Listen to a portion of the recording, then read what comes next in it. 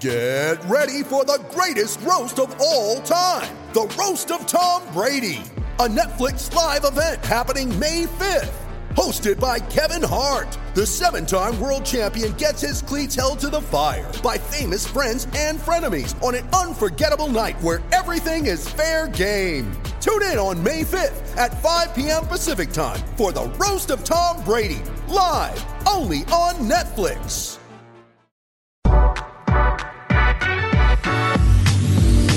All right, here we are. We got a game recap to get to. Your boy is sick as a dog with a little sore throat. I sound like Doc Rivers. You know, do I sound like one of those coaches that's just been yelling? Do I sound terrible? You're hoarse. You got the coach after the tournament voice. Yeah, it's like I told her guys we had to fight. But Bo Rude, you're getting ready to leave town. So, you know, we're via FaceTime, but we are taping this. It's about 7:30 on Black Friday, and we were like, man, we can't wait. We gotta recap that one. 24-17, Nebraska beats Iowa at Iowa. Oh my God, my friend. I don't even know where to begin with you. I feel like I've been through a battle, but like I am relieved. We won. We actually won a game. Right. Unbelievable. It almost felt like that was the entire 5 year, the entire past 5 seasons wrapped up into one game. But instead of losing, somehow Nebraska found a way to win. Like it had all the ingredients of the Frost era, and it would have been really fitting for that to be the final game of the Frost era. But instead, they found a way to hang on and win. That was, you're right. Like I am emotionally spent after that game. I'm so relieved that we won for multiple reasons. One, for those players. Those players, they've been through a lot. They played hard. As much as they have not won, they have continued to prepare and play hard, I felt. And to see them get that, you could feel it, man. They were truly jacked. You know, did you happen to watch the post game where they had the trophy? Oh yeah. And Nelson has the trophy, bring it to the fans. I mean, how great is that? I'm glad you brought that up, because I tweeted this out, and you know, I don't want to go all Hallmark card on everybody, but like you can't help but be happy for those players, because and those coaches, by the way, they've been through a ton. Yes. They've struggled. They've lost. No one is trying to change the history here. But they never quit. They never quit, and it is cool to see that rewarded tonight. That felt, I don't know, we can acknowledge that this program is, you know, really struggling right now, and it needs new leadership and, you know, and all those sorts of things. But that doesn't change the fact of like, these guys, like, I want to remind you, think back to, and you can say, oh, different circumstances, like, not really, like, to a certain extent. Think back to Iowa on the final game of Mike Riley. Yeah. Iowa came to Lincoln and won 56-14, scored 28 points in the third quarter.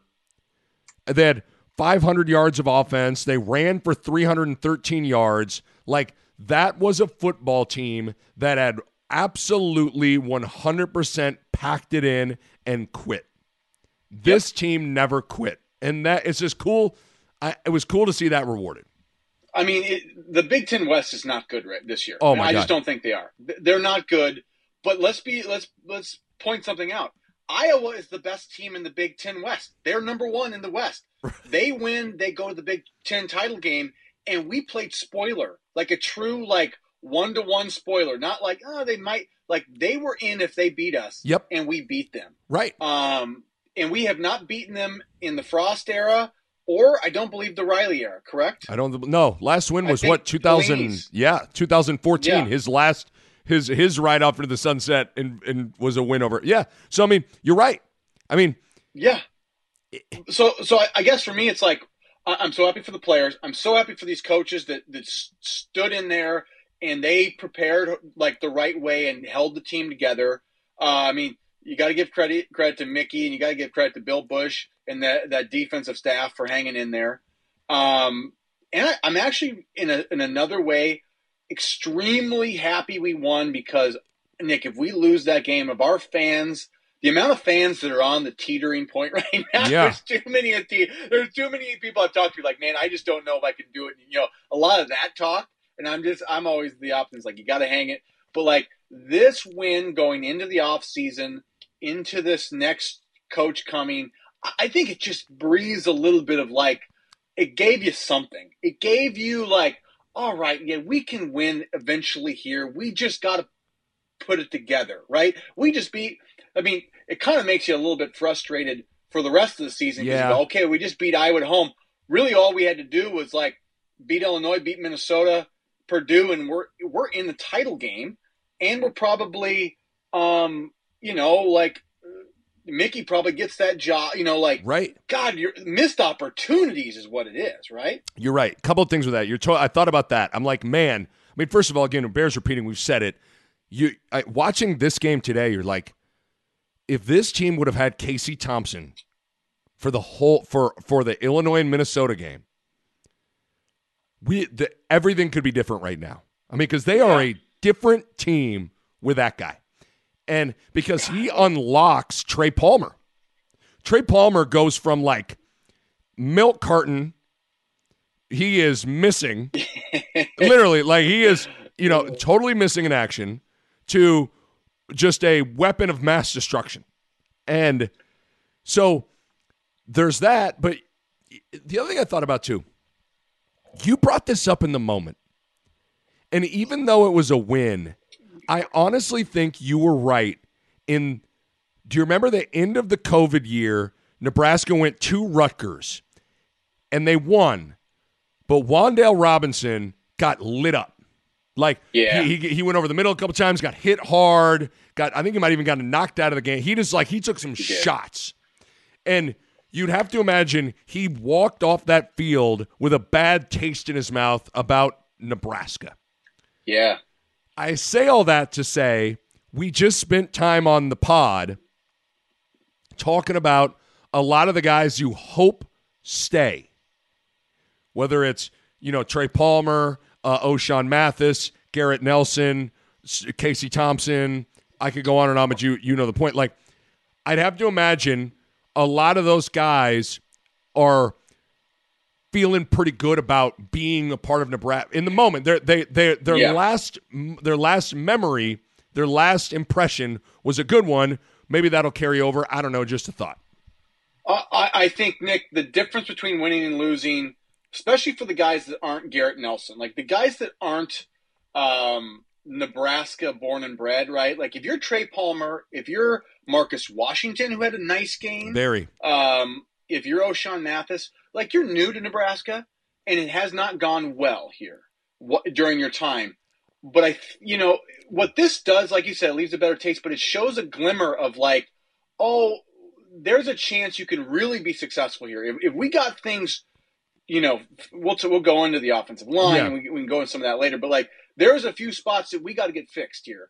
But you look at Trey Palmer and Casey Thompson, you go, we got to do whatever we can to keep those guys. Oh, my Holy God. crap. Yes. I mean, Casey Thompson's fucking good. He's tough. That guy is a good player. Well, one of the things, I guess we'll start getting into the game like this. You and I joked a few days ago that Mark Whipple might whip out the YOLO playbook. Like he might, like that guy might be like, this could be my last game coordinating, calling plays. Who knows? I'm 60 plus years old. I got some health issues, all those sorts of things. We both kind of predicted, like, I could kind of see him going out there and just airing that bitch out. And what did he do? He came out throwing and aggressive. At the end of the first quarter, Casey Thompson was 6 of 11 for 126 yards and a touchdown. Trey Palmer had 4 catches, 111 yards, and a touchdown, the 87-yard bomb. Like, they came out firing and aggressive. I don't even remember when their first run was. I mean, maybe we did a quick handoff somewhere, but like, I feel like the first quarter and a half, it was all throws. Yes. I mean, what's funny is, we were joking. Like, I was like, if Whip, instead of just pretending like he wants to throw it, he should throw it every play. The more that game went on, the more I thought, we don't have a prayer running the ball. That was the first time I ever felt like we really can't do it. We can't run it. No, especially against Iowa too. Like, yeah. Especially against them. I agree. Like, I think a lot of the anger and venom towards Whipple or criticism towards Whipple, to me, was more a product of when Thompson wasn't in the game. When it was Purdy and Smothers and he was still trying to call the game like he had Casey, that's when I'm like, okay, you need to see that those guys can't do it. But obviously Casey being in there changes the whole equation. But I agree with you. Like, it's funny you sit there and you say, we kind of joked like, he's going to YOLO it and throw it around. And then you watch it, and I'm with you. I'm like, yes, they need to throw it. And you heard Mickey say, I think he said it at halftime and after the game, he's like, we felt like Trey, those guys couldn't guard Trey, and those guys couldn't run with Marcus. He was like, those guys can't run with them. Our advantage was Palmer, Washington, Casey's arm, not trying to hammer it inside with a bad offensive line. And by the way, a guy in Anthony Grant who is like, I don't know, off like the face of the earth. Yes, I mean he who was in the Simpsons softball episode who fell? Ozzie Smith fell down the. Ozzie Smith was a tourist taking pictures and he fell into the deepest hole in the world or something, the never-ending hole. And I think that's Anthony Grant right now. I mean, Grant. Again, there's not a lot of room. But homeboy wants to bounce and dance like nobody's biz right now. It's like, dude, just get up in there. You know what? I'm going to be less critical of Anthony Grant because he hasn't seen a hole in 2 or 3 games. He hasn't. He has not seen a hole in 2 or 3 games. But I'll say this: his job needs to be. It's 1st and 10. You got to get back to the line of scrimmage and get a yard or 2. If you just are hitting the line and pressing it, you'll get a yard or 2. He lost yardage on, call it 5 or 6 1st and 10 plays this game. Where, Nick, there's no holes, there's nowhere to run, right? But your job in that situation is don't lose 3 yards on 1st down. And he kept trying to bounce. He kept kind of dancing and trying to, like, sometimes your job is get me a yard to 2. Right. Give me 3. Hard, tough yards. Actually, Ramir came in. And if you saw the way Ramir was hitting the holes and pressing the line, that was the difference. And I think that's why they pulled Grant for most of the second half, is because he wasn't seeing it. Like, sometimes your job is to see that, like, the best hole is the backs of the offensive linemen, like, in leaning forward. Right. Totally, completely agree. So, by the way, real quick, in the first half, just to extrapolate it, because like I said, it wasn't just a first quarter thing. It was like a first half thing. Palmer finished with 6 catches, 138 yards, and 2 touchdowns. Casey Thompson finished 12 of 19, 196 yards, and 2 touchdowns. And this is on like a really good Iowa defense. And they came out firing and throwing. But what's crazy is Iowa kind of came out throwing, which was like, okay, thank you. Because Petras ends up getting knocked out of the game, which brought in Alex Padilla, which I think actually their backup, that probably helped them. I think Petras was having a rough go at it. Yeah. But it was just odd that Iowa came out airing it out.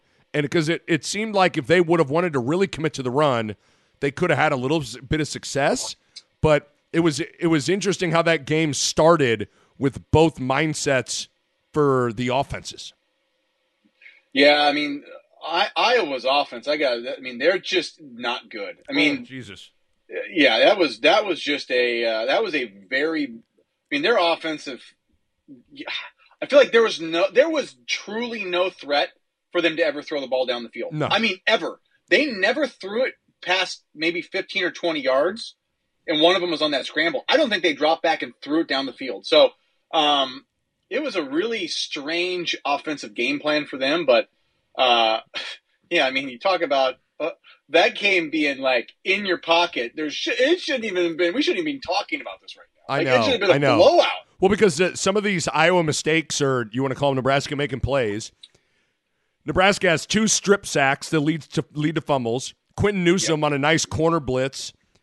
Sack. Ernest Hausman recovers it.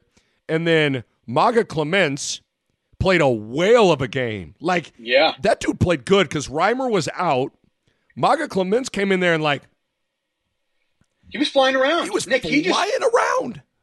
He's a guy, I remember watching his film. He's from America Samoa, right? Yeah. He is from the Rock, they call it. They call it the Rock. Yeah. It's in the middle of nowhere, America Samoa is, right? And it's just, it's a different country, and it's a totally different world. And this guy comes in as a skinny cornerback to JUCO. Then he becomes this JUCO player of the year out of nowhere after he grows. And, we pick him up, and I just loved his film, though, because he was this guy, you could tell he was kind of like a wild man.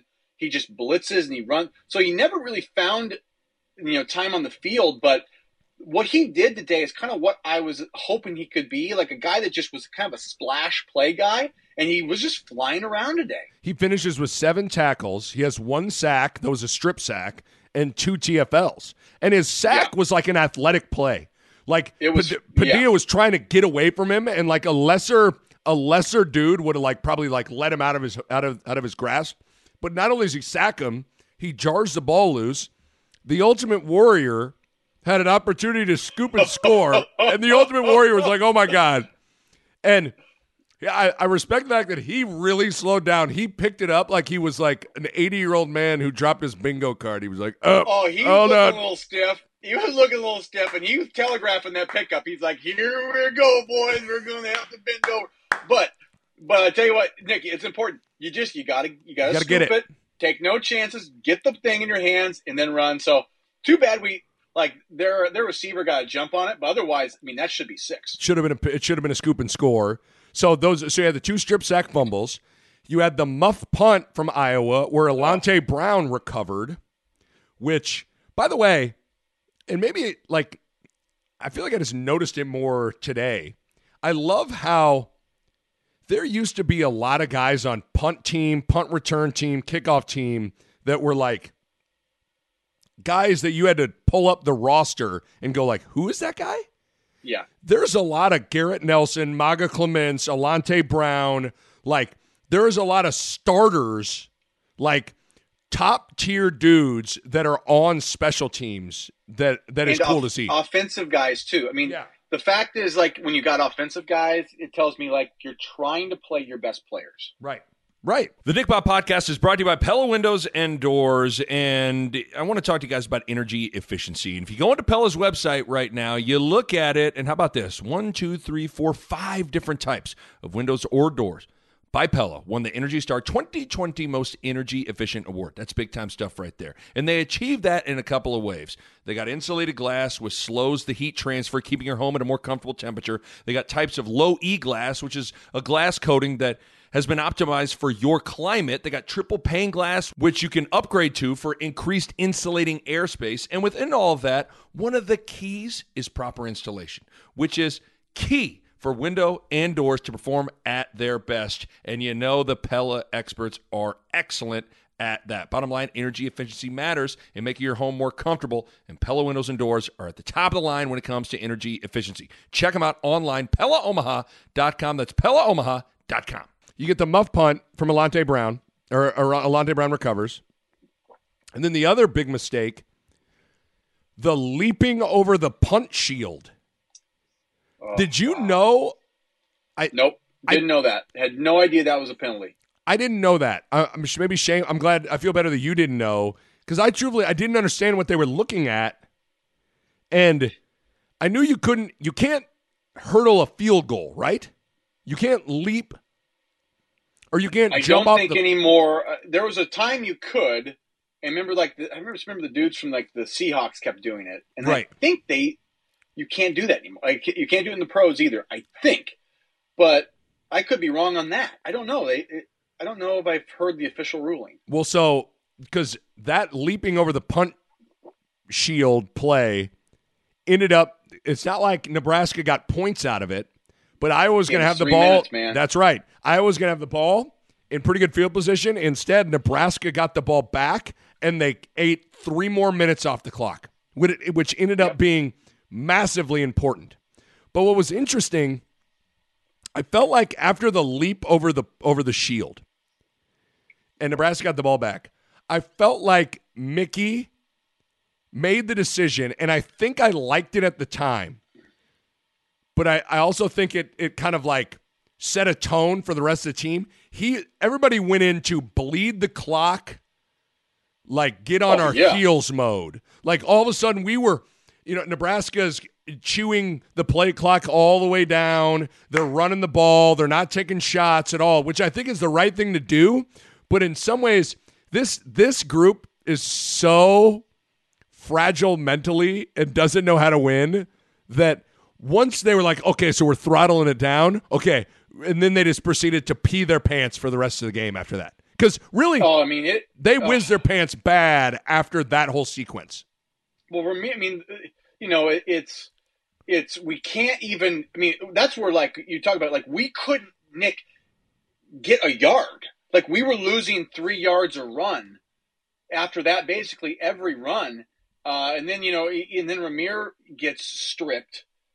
It felt like the collapse was coming. Like it kind of, that's what's so hard is like we're jubilated now, but there was a moment there where you felt the collapse, like it's happening. It basically was happening, and then we rallied essentially. Yes, because, so Nebraska bleeds clock, they punt it away. The next time Nebraska gets the ball, Rahmir fumbles on the first play from scrimmage with a little over 6 minutes left at the 25-yard line. That sets up an Iowa field goal. And at this point, you're going, are they going to fuck around and lose this? They were up 24-0. Are they going to lose this game? Also, during this time, just to go through all the different ways Nebraska peed in their Pampers, Quentin Newsom drops not one, but 2 interceptions that would have sealed the game. Yep. Trey Palmer got tackled by his jersey 1 yard short of the first down. Oh. Nick, it's funny you named those 3 plays. Those were as egregious as Rahmir's fumble to me. I was like, guys, you win the game if you can make a simple play. And like we had 3 chances to essentially end the game, and we couldn't do it. Which, like, I think every Nebraska fan out there, like your heart's in your throat, and you're just like, I'm gonna have a heart attack right now. Trey Palmer, and I guess in his defense. But even so, he had to have thought he had gotten the first down and he was there.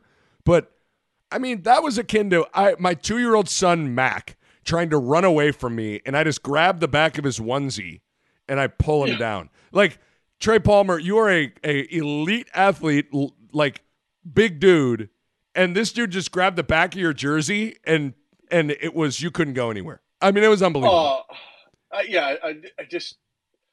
was just, that was one of those plays where I'm just shaking my head. But, in the end, like the one good thing about that play, though, as I'll say, is Nick, he caught it inbounds and like at least the clock, it kept the clock moving and forced, kept forcing Wisconsin's hand then, right? So if we would have thrown an incomplete pass there on third and has been like, then Nick, think about the amount of like difference that would have potentially made. Well, okay, so then just as we're going to go through where Nebraska peed their pants, but we'll also get into some decisions. This, I didn't understand. It was 4th and 1, and Mickey makes the decision to punt it. They're at their own 34-yard line with 3 minutes and 20 seconds left. There were some people I saw on Twitter, and I even had some people text me, like, come on, man, you're a 3-8 football team. You got to get a yard. Go for it there. I'm like, yeah, I agreed with the decision to punt it.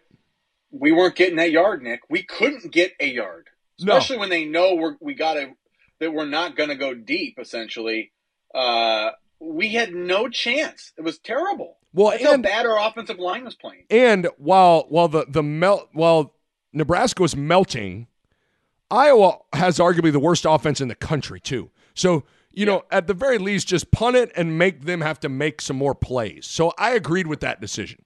And I think you did too. If you're playing Purdue, you can go for it. You know what I'm saying? Like, you're playing Purdue and they can really sling the rock. You go for it there. You're playing Iowa with a great defense and a crap offense. You punt it. Like, you actually have the advantage, your defense versus their offense. Right. So the next pee in your Pampers moment, this podcast brought to you by Pampers, apparently. Nebraska gave up a 3rd and 14.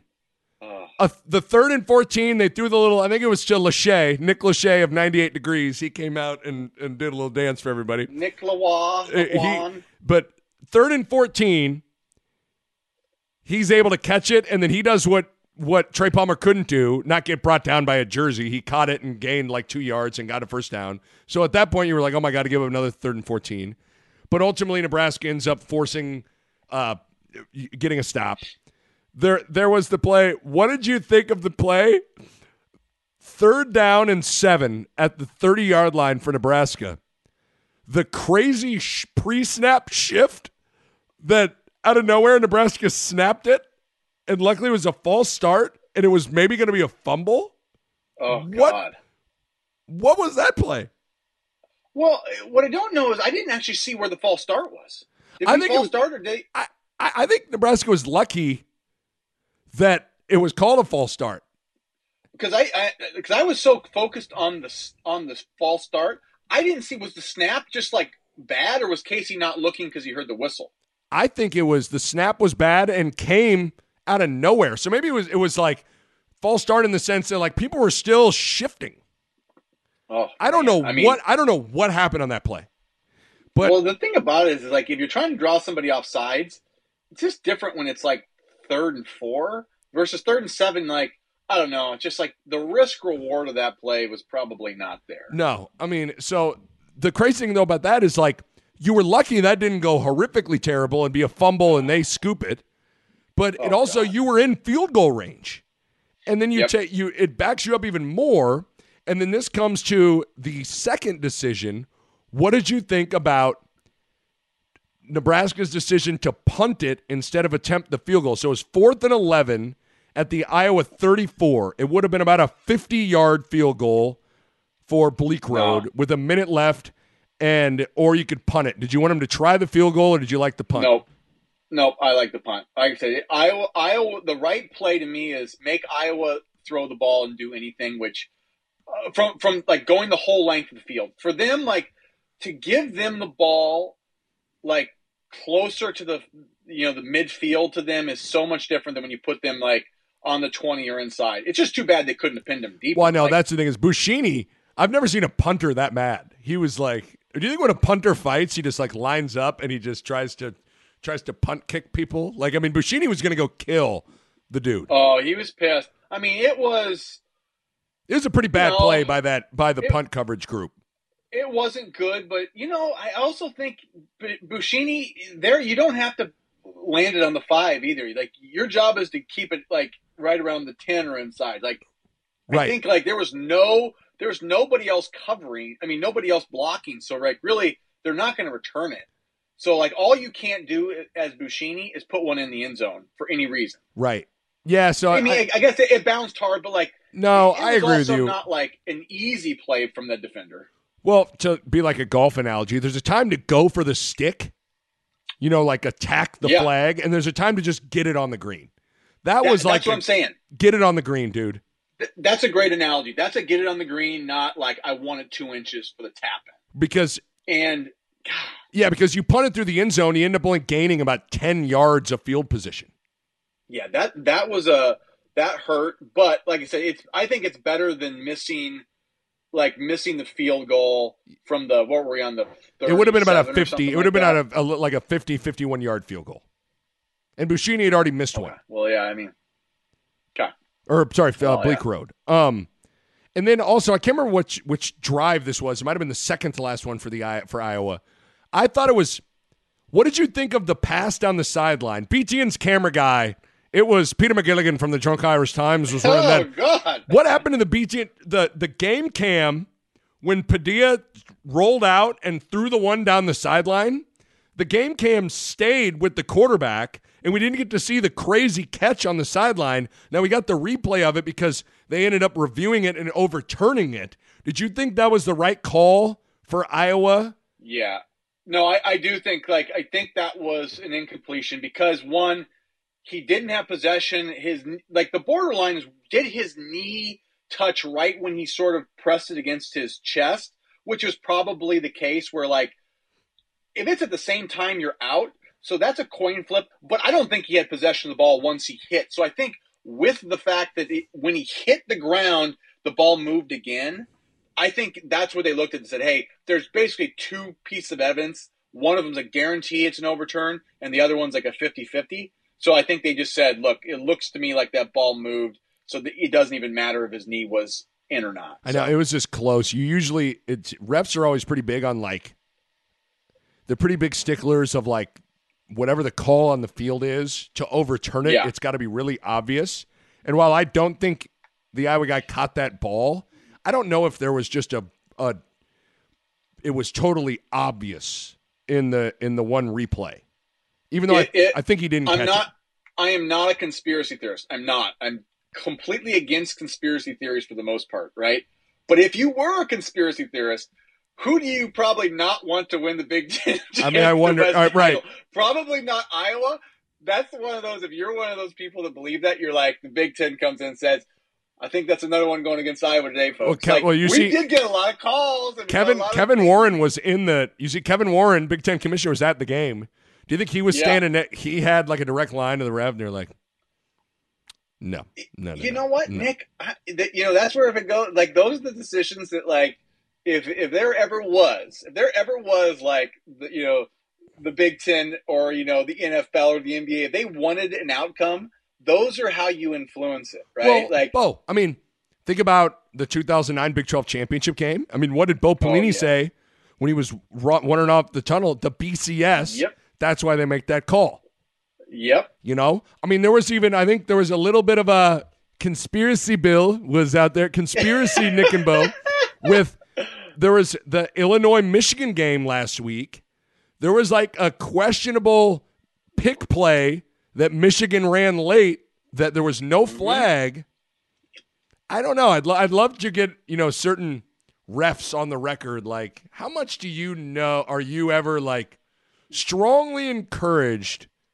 Like, do you understand as a ref, as Michigan is playing Illinois, like, if there's a 50-50 call, make sure it goes Michigan's way so Michigan and Ohio State can be undefeated playing each other and they have the best chance of both getting in, both have a great opportunity to get in the playoff. Like, I wonder if you think like that at all. I don't know. I mean, Nick, with this Iowa offense, like, Iowa's not great for the Big Ten brand nationally. They'd much rather see a fun Purdue or Illinois team in there right now. For sure. Those teams are much more appealing. It'd be a nice little shakeup for the Big Ten. I mean, I guarantee you – I mean, I don't guarantee. I just think that, like I said, there's a little part of me that always kind of – there's a twinkle in the back of my head like, man, it seems like we're getting the calls today. Right. I know. It felt like that. I know. It felt like we weren't going to miss a call. I don't know why. I just had that feeling today. So, I mean, that is like all the pee in your Pampers moments. I mean, there were probably – I don't know if there were more that I didn't – I mean, there was – it seemed like down the stretch – I mean, you pointed it out, Nebraska couldn't run the ball to save their life. They couldn't get a yard to save their life. Nope. And wow, to go from 24-0 to the point where I allowed myself to relax for a little bit when it was 24-0. I was like, oh, when Washington had the one touchdown and he hit him with the the one over the moon, I was like, this game's over. Mainly because it's like Iowa, I mean, there is, what is it in dog years? 1 year is 7 years. Is that dog years? For like Iowa, one touchdown deficit is the equivalent of like 21-point deficit. So that's why it's unthinkable. You're up 24-0. Yes. In the third quarter, and you go, it's Iowa. They can't do anything. And we just I think that touchdown run we give up. I mean, if we don't give that up and you make them keep marching and earn it and take up another 5 to 8 minutes, then it's probably they've given up that it's even possible. But the fact we kind of gave up an easy touchdown run there, it gave that crowd life. I don't know if you felt it, like if you could hear the crowd energy and craziness flip the switch after that run, and our team was different after that. I totally agree. I think it's really, like that long run flip the game, but Nebraska held on for a little bit, and then they started melting really bad in the final 8-9 minutes of that thing. But unbelievable. I mean, that would have been an all-time. I mean, we've seen some bad collapses. Yeah. That one would have been the worst, right? It would have been the worst. I mean, that's saying something. We weren't good on offense, but really the difference was Casey Thompson. Like, Casey Thompson, as bad as the offense did in the fourth quarter, like in the third and fourth, he did get a first down or two, which it might seem like nothing, but the difference is, like, if that's not Casey Thompson, we're not even getting a first down the rest of the game. And then we probably run out of steam, and they probably get enough momentum to beat us, right? But, like, getting those little extra first downs here and there, I think that made the difference. Yeah, I mean, watching today, and you watch it, it just, I couldn't help but, I know we talked about it, but to circle back to it, like, you couldn't help but go, man, this is the team that was going to win the division and go play in the Big Ten title. And it just makes you go, if for as flawed as Nebraska was, if Casey Thompson doesn't get hurt, there's an alternate universe where Nebraska could have been in contention for the because the Big Ten West is bad. These teams are not very good. It's bad. It is. It's bad. And, you know, you just realize, though, like, we beat Iowa and it was ugly, but it could have been yes, that was close to being like it was closer to being a blowout for a lot of that game than it was. I mean, we left a touchdown and a field goal on the board in the first half. Like, yes. You know what I'm saying? Dude, no, there was a world where that game was 31-0 or 34-0. Yeah. And that's where, like, it's, you know, and people probably drives me crazy that we're always the internal, like, what if guys, but, like, I can't help but do it when I go, it didn't look like they were even remotely better than us. Like, you know what I'm saying? Like, their defense looked like their defensive line looked better than ours, right? But other than that, their O&D line looked better than ours, but it was really just their O-line probably. But not even by that. I mean, I don't know. It's hard for me to just not think we can beat Illinois, Purdue. You know what I'm saying? Like, it doesn't seem crazy to believe that. No, I know. I mean, you're right. I mean, the only games, like, it felt like when you walked off the field against Oklahoma, you were like, they're better than Nebraska. When you walked off the field against Michigan, you're like, they're better than Nebraska. Everybody else, it was debatable. And it's even more debatable with Casey Thompson. Exactly. But, yeah, I mean, Casey was out second half. And that's a part Illinois, of it. And yes, but we were up in that damn Illinois game too. You know, you go, shoot. I know it is crazy. So a wild, crazy, bizarre season comes to an end now, and I will say, I, you know, you and I were talking a couple weeks ago. I was like, man, if I could just fast forward through these last two games, I would. I was way more emotionally invested in this game than I thought I was going to be. Yeah, which was fun. A nice way to end the season to kind of, like, you know, get into it. But now we sit here and play the waiting game. There were a lot of reports throughout the day, whether it was ESPN, the World Herald, all reported that Matt Rule and Nebraska are very close to striking a deal. I think this thing could happen fast. I think if anything taught us tonight, I am preaching to the choir here, but, like, you watch tonight and you go, man, if it's Rule, you got to keep Mickey around. You got it. I mean, it shouldn't be obviously it sounds like it's Matt Rule, and I mean, obviously you want to get him done. You don't want to leave him ultimatums, but you need to strongly suggest finding a way to keep Mickey Joseph. Like, you know, because I don't know what's going to happen with Trey Palmer if he's a guy that can go pro right now. But if he's not, and Casey Thompson's not, you know, and O'Shawn Math, like, dude, you got to keep these guys. You got to get, and if Mickey's the key to keeping Palmer of all the guys, Palmer and Thompson, like, well, and I would think those two are probably like connected. Like I bet the first thing Trey would say, if you would talk to Trey, be like, Trey, you going to stay? He would go, well, that depends on two things. Is Mickey staying and is Casey staying? Yeah. It's Mickey number one, and then I think, knowing who your quarterback's going to be, because, like, if you don't got a quarterback in your Trey Palmer, he is going to be the hottest. If he were to go in the portal, he'd be the number one guy in the portal, period. Right. Yes. I mean, so it is what's interesting is you would think a total rebuild would include, like, a quarterback. I'm telling you right now, Casey Thompson is your day one 2023 starter. Do you feel okay about that? Yes, I do. So do I. And I don't know how Trey Palmer, you can throw to Trey Palmer. Right. It's like if Casey Thompson is your day one starter next year with whatever coach you want. Probably not God Country option. You don't want Casey running God Country option, but like so that's what's a weird usually massive rebuilds, like teams that are picking at the top of the draft, like when the draft starts, you'd be like, all right, let's go to needs. They go to Mel Kiper. It's like, well, I think the first thing they need to look at is franchise quarterback. They don't got any quarterbacks right now. They look at quarterback. Mel, I don't think so, Mel. But you know what I mean? Like, usually the teams that are picking at the top of the board need a quarterback. Usually teams that are in a massive, like they've had a disastrous period of time, they're needing to kind of blow up everything and start over. You would think they need to go get a new quarterback. I'm not sure that's the case, but I don't know what Casey Thompson wants to do. We need to be like, with the first selection of the 2023 college football NIL draft, Jonathan Ogden to the Nebraska Cornhuskers, offensive tackle. Right. Like, yes, please. They need to go out. I want the most absurd NIL deal of all time to Jonathan Pancake. We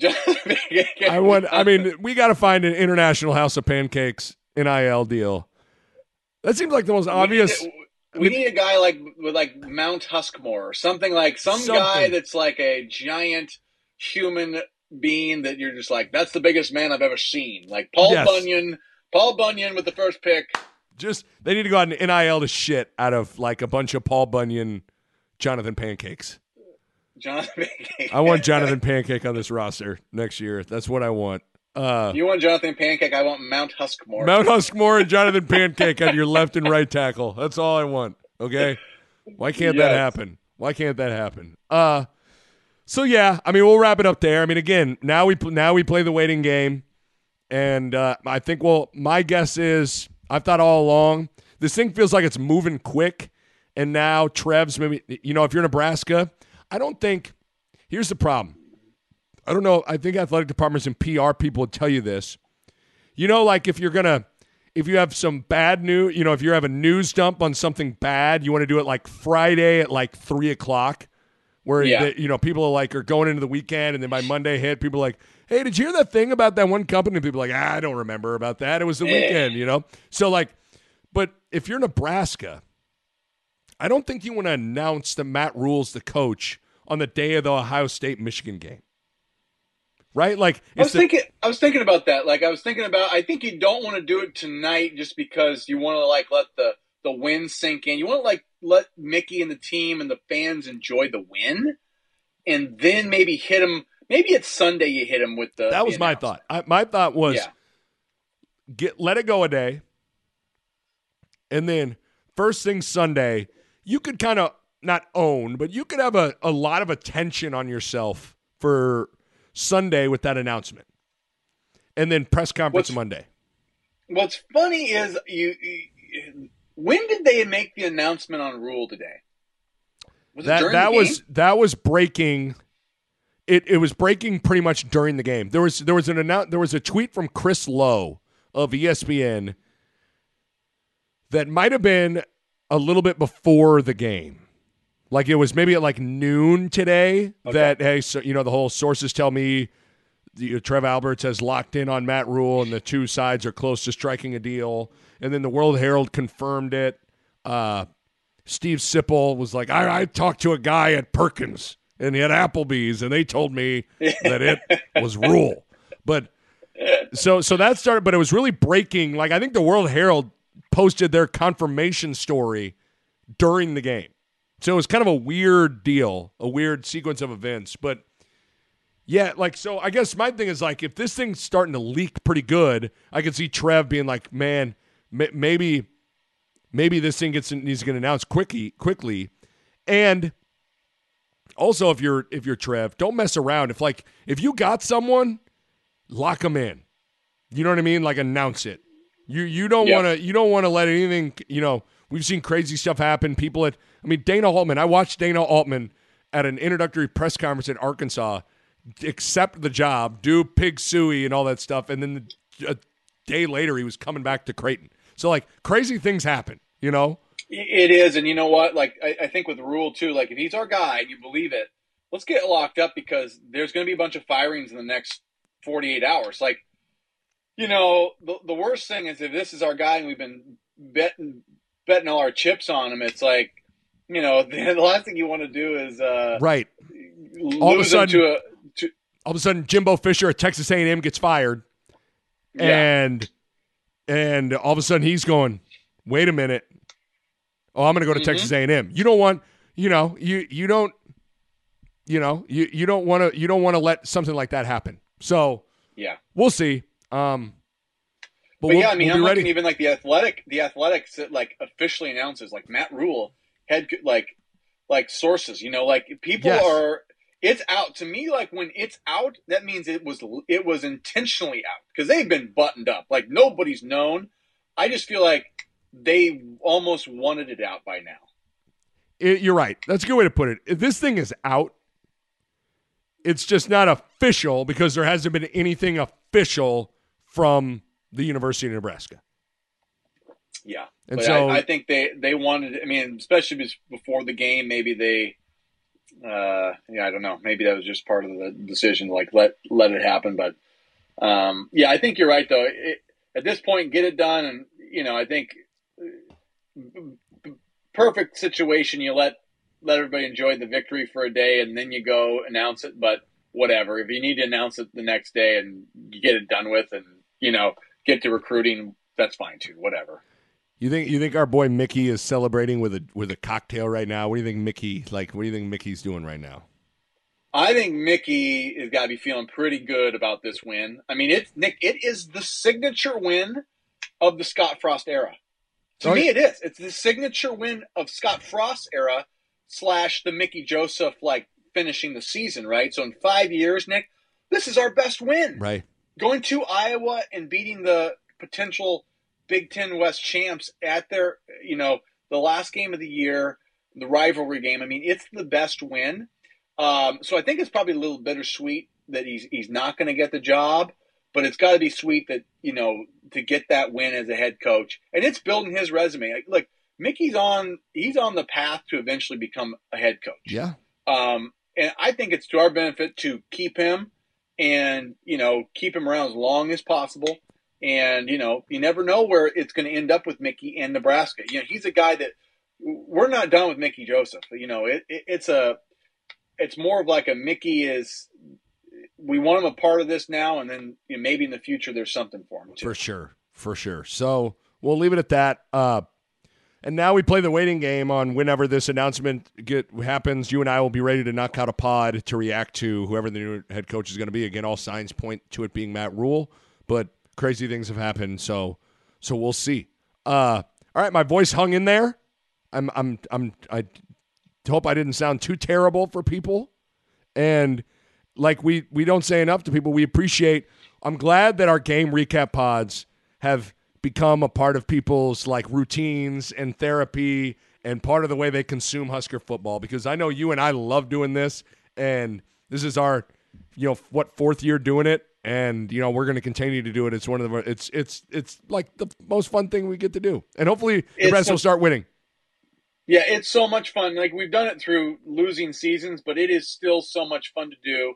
I get such a thrill, like Yes. hearing from people like a guy in the gym or, a guy at the grocery store. They'll tell me, listen to the pod. It's really absolutely makes my day every time. I actually saw somebody left in the comments, there's people from the Philippines. Yeah. From the Philippines, they all get together and they listen to our show as a group. They listen to it and have a coffee or something. I go, that makes my day. That know that like people are doing that, they're experiencing it together. Fireside chats with Bo Root and Nick Baugh. That's what they're becoming, a fireside chat with these people from the Philippines and from Husker Nation all over the place. So, well, Nebraska only wins. Would they win 4 games? A little bit off of our predictions. We were like, I don't know, man, 14-0 or something like that. A little bit off on the predictions. But we're always optimistic. That's part of the fun. It's part of the we're fun now. always a little bit excited. Man, it's gonna be a fun time. It's gonna be a fun time to react to this coach and then the staff and the portal. Like, there's gonna be a lot going on here in the next month. We got a lot to cover. It's the coach and the Mickey factor. Like, it's some reason it's like the Mickey factor feels huge with Trey Palmer right now. Like, or maybe Trey's already like, I'm going pro, like whatever. But he might be. I don't know. It feels like it's something big. I don't know. I'm like, okay. Yes. It'll be fun. This is going to be a ton of fun. Okay, my man, go get some rest, safe travels, and we'll figure out who this coach is, and we'll talk about it soon. All right, buddy. Feel better. I will try. I'm going to try. A Huda Media Production.